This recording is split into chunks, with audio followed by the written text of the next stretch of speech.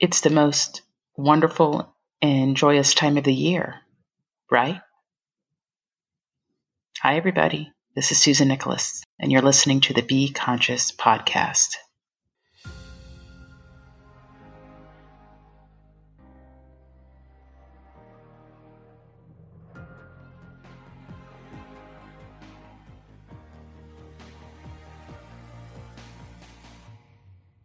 Welcome to the Be Conscious podcast, the show that brings you enlightened perspectives on the frequency of money, life's many challenges, and those heavy feelings that may be holding you back from living your best life.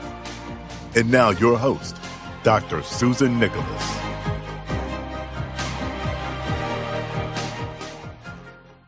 We've all heard that this is supposed to be the most wonderful time of the year, but it can also bring up feelings of sadness and grief as we experience heightened loss during this time of the year. Did you know that in the Northern Hemisphere, there's a cyclic peak of deaths in the last 2 weeks of the year between our Christmas holiday and the New Year? Now, this has been observed for more than a century. A Wall Street Journal article published in 2015 investigated why death doesn't take a holiday, but rather seems to work overtime around Christmas and New Year's. The piece cited research by a sociologist, David Phillips, who examined 57.5 million U.S. death certificates from 1979 through 2004, and found a recurring rise in deaths during a 2-week span beginning on Christmas. A graphical analysis shows an unbroken pattern of deaths peaking in the winter and bottoming out in the summer. Let's take this time to really look into the phenomena of death and loss, and perhaps see it from an entirely new and conscious perspective. To speak about death and loss from a more conscious perspective requires us to acknowledge that we are more than a physical body, that we are infinitely more, and to remember that everything in knowable existence is energy at its core. And for the sake of simplicity, I'd like to refer to this part of us, the soul of us, as our energy body. And in this way, we can perhaps remember that it too is based in the very same first law of thermodynamics of all other sources of energy. I think Leonardo da Vinci said it best, that Mother Nature never breaks her own laws. Perhaps it behooves us to understand this basic law of energy, and in doing so, we can better understand ourselves. Death is a state of final acquiescence of form. It occurs when the physical or emotional body is too damaged to continue life on Earth, and it is when the collective consciousness of the body's carbon-based cells relay signals to cease living en masse. This is what we call dying. What is interesting about death of the physical body is that for many, it will simultaneously be the final unconscious act performed as a human being and the first conscious moment of conscious awareness experienced while on Earth. In this point of cellular shutdown, the energy body or the soul of us permanently detaches from the physical body and attempts to transcend the third dimension. But you see, there's a gift inherent in achieving an exalted perception about death while we are still living. It is the gift of conscious awareness, and it allows us to view physical death not as sad and painful and entirely, but instead as a graduation from Earth school and the commencement of our next incarnation. It is important to understand that death of the physical body is yet another illusion of the third dimension, and for many will be their awakening moment. As you will see, death brings us to light, not darkness. The physical departure is intended to be celebrated, not mourned. And death is not about loss, but liberation. The understanding of these truths typifies the duality of being. Understanding our true essence of being does not mean that we will not miss our family and friends who have transitioned. But when we mourn the loss of loved ones, that is when we feel the loss and loneliness. Conscious awareness will not take away the feelings associated with the passing of a loved one, particularly if we have not made closure. But it can allow us to move forward, feeling lighter and more optimistic due to our higher understandings and perceptions about the truth of our existence. What an exalted perception does is it allows us to release our loved ones and make closure in physical life. In the light of consciousness, we realize there is nothing sad about an empty shell. But what is most important about any sentient being remains unseen by the human eye. Another benefit of becoming conscious is the opportunity to elevate our vibrational frequency while we are still embodied, and to transition far outside of Earth's third dimension when our defining moment arises. Doing this will open you to a new and different experience and dimensions far beyond your wildest imagination. So why do we die at the end of the calendar year? Perhaps we feel that we have made closure in physical life, and for many of us, the end of the calendar year is a time of completion, and at the same time, a commencement of something new. When the soul determines that it can no longer mature in the physical form, or that it has learned enough, perhaps, it will shed its shell and move on to a more enriching experience. We are all born into the same earth milieu, and we all must die to leave the planet. Where we go next is too far a journey, and the body too heavy and ill-equipped to make it. You see, the body is not designed to travel into the cosmos at the speed of light. Therefore, we must go on as pure energy.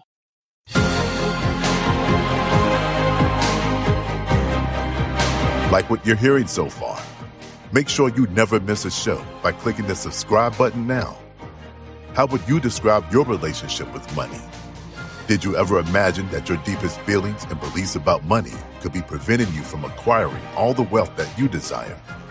Click the link below in the show notes to learn more about Dr. Nicholas's highly sought-after Frequency of Money program to positively transform your relationship with money. This podcast is made possible by listeners like you. Thank you for your support. Now, back to the show.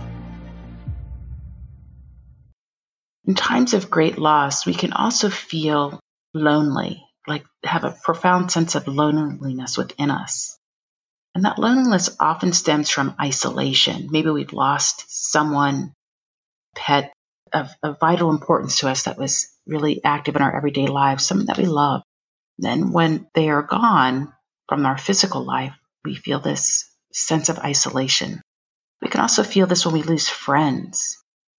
And I wonder if we had a stronger relationship with ourselves, if we had this soulful depth of a relationship with ourselves, if we had cultivated a depth of personal relationship with ourselves, if we had a healthy relationship with ourselves, might we feel alone at times, but not embody the intense loneliness of the soul. In this very complex world that we're living in, we may be connected through our various devices, but have you noticed that we are lacking in a sincere human connection? And that human connection is required for the soul of us to thrive. We will all be alone at times, but we don't have to feel lonely. If we look back on the year, sometimes if we look back on our life, we're full of regret. There were many unmet expectations. And this year that we just had, like this year of 2020, how many botched plans did you have? How many canceled weddings, parties, social or family gatherings? How much of that didn't happen? How many of us are longing for normalcy?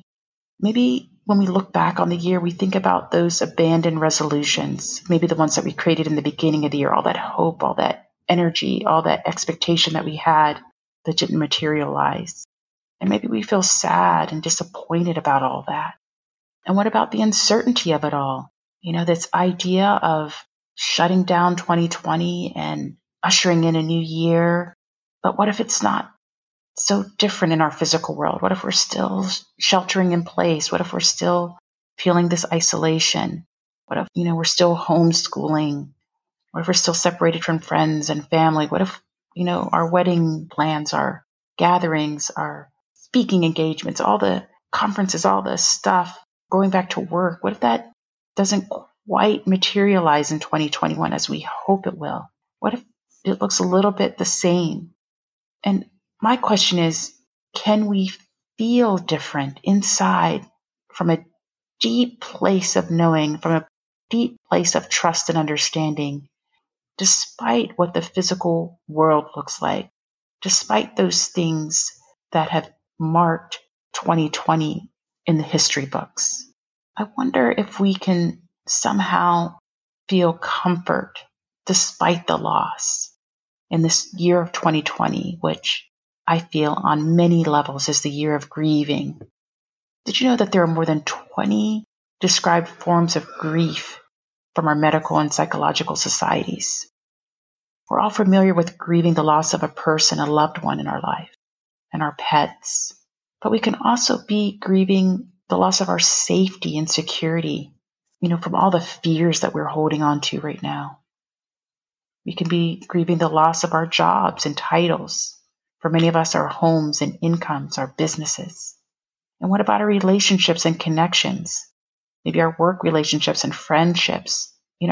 I was in Chicago earlier this year, and it was the first time I had been to the city and I hadn't visited with my very good friend.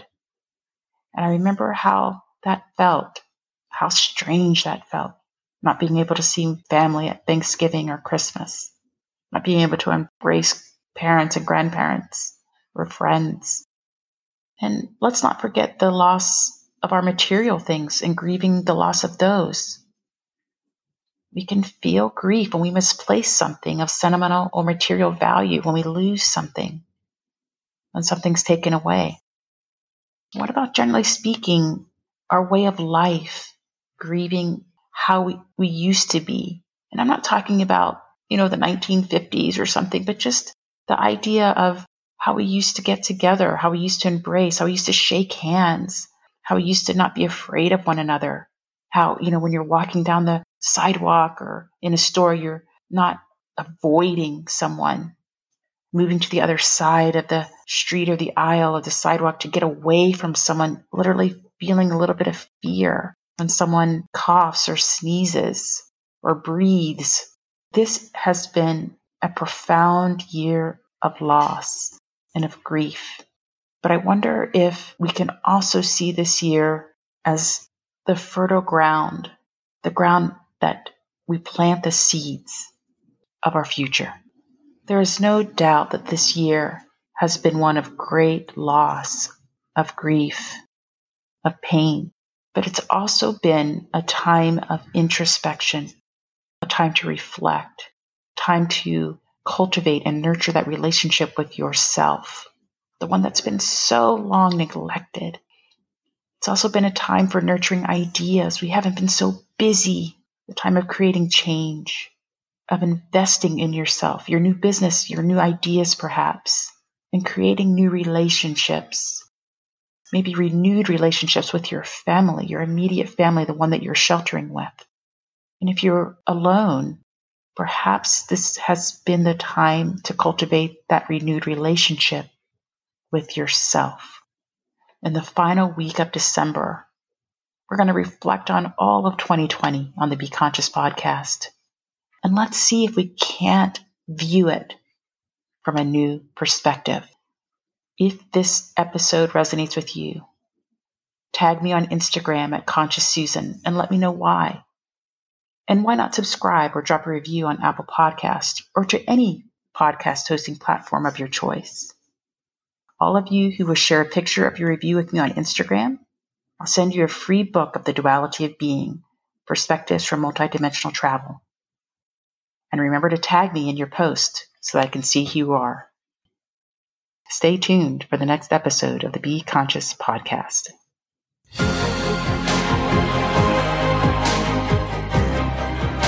Thanks for listening to the Be Conscious podcast with author, TEDx international speaker, and conscious coach, Dr. Susan Nicholas. Be sure to connect with her to stay up to date with her latest news and works.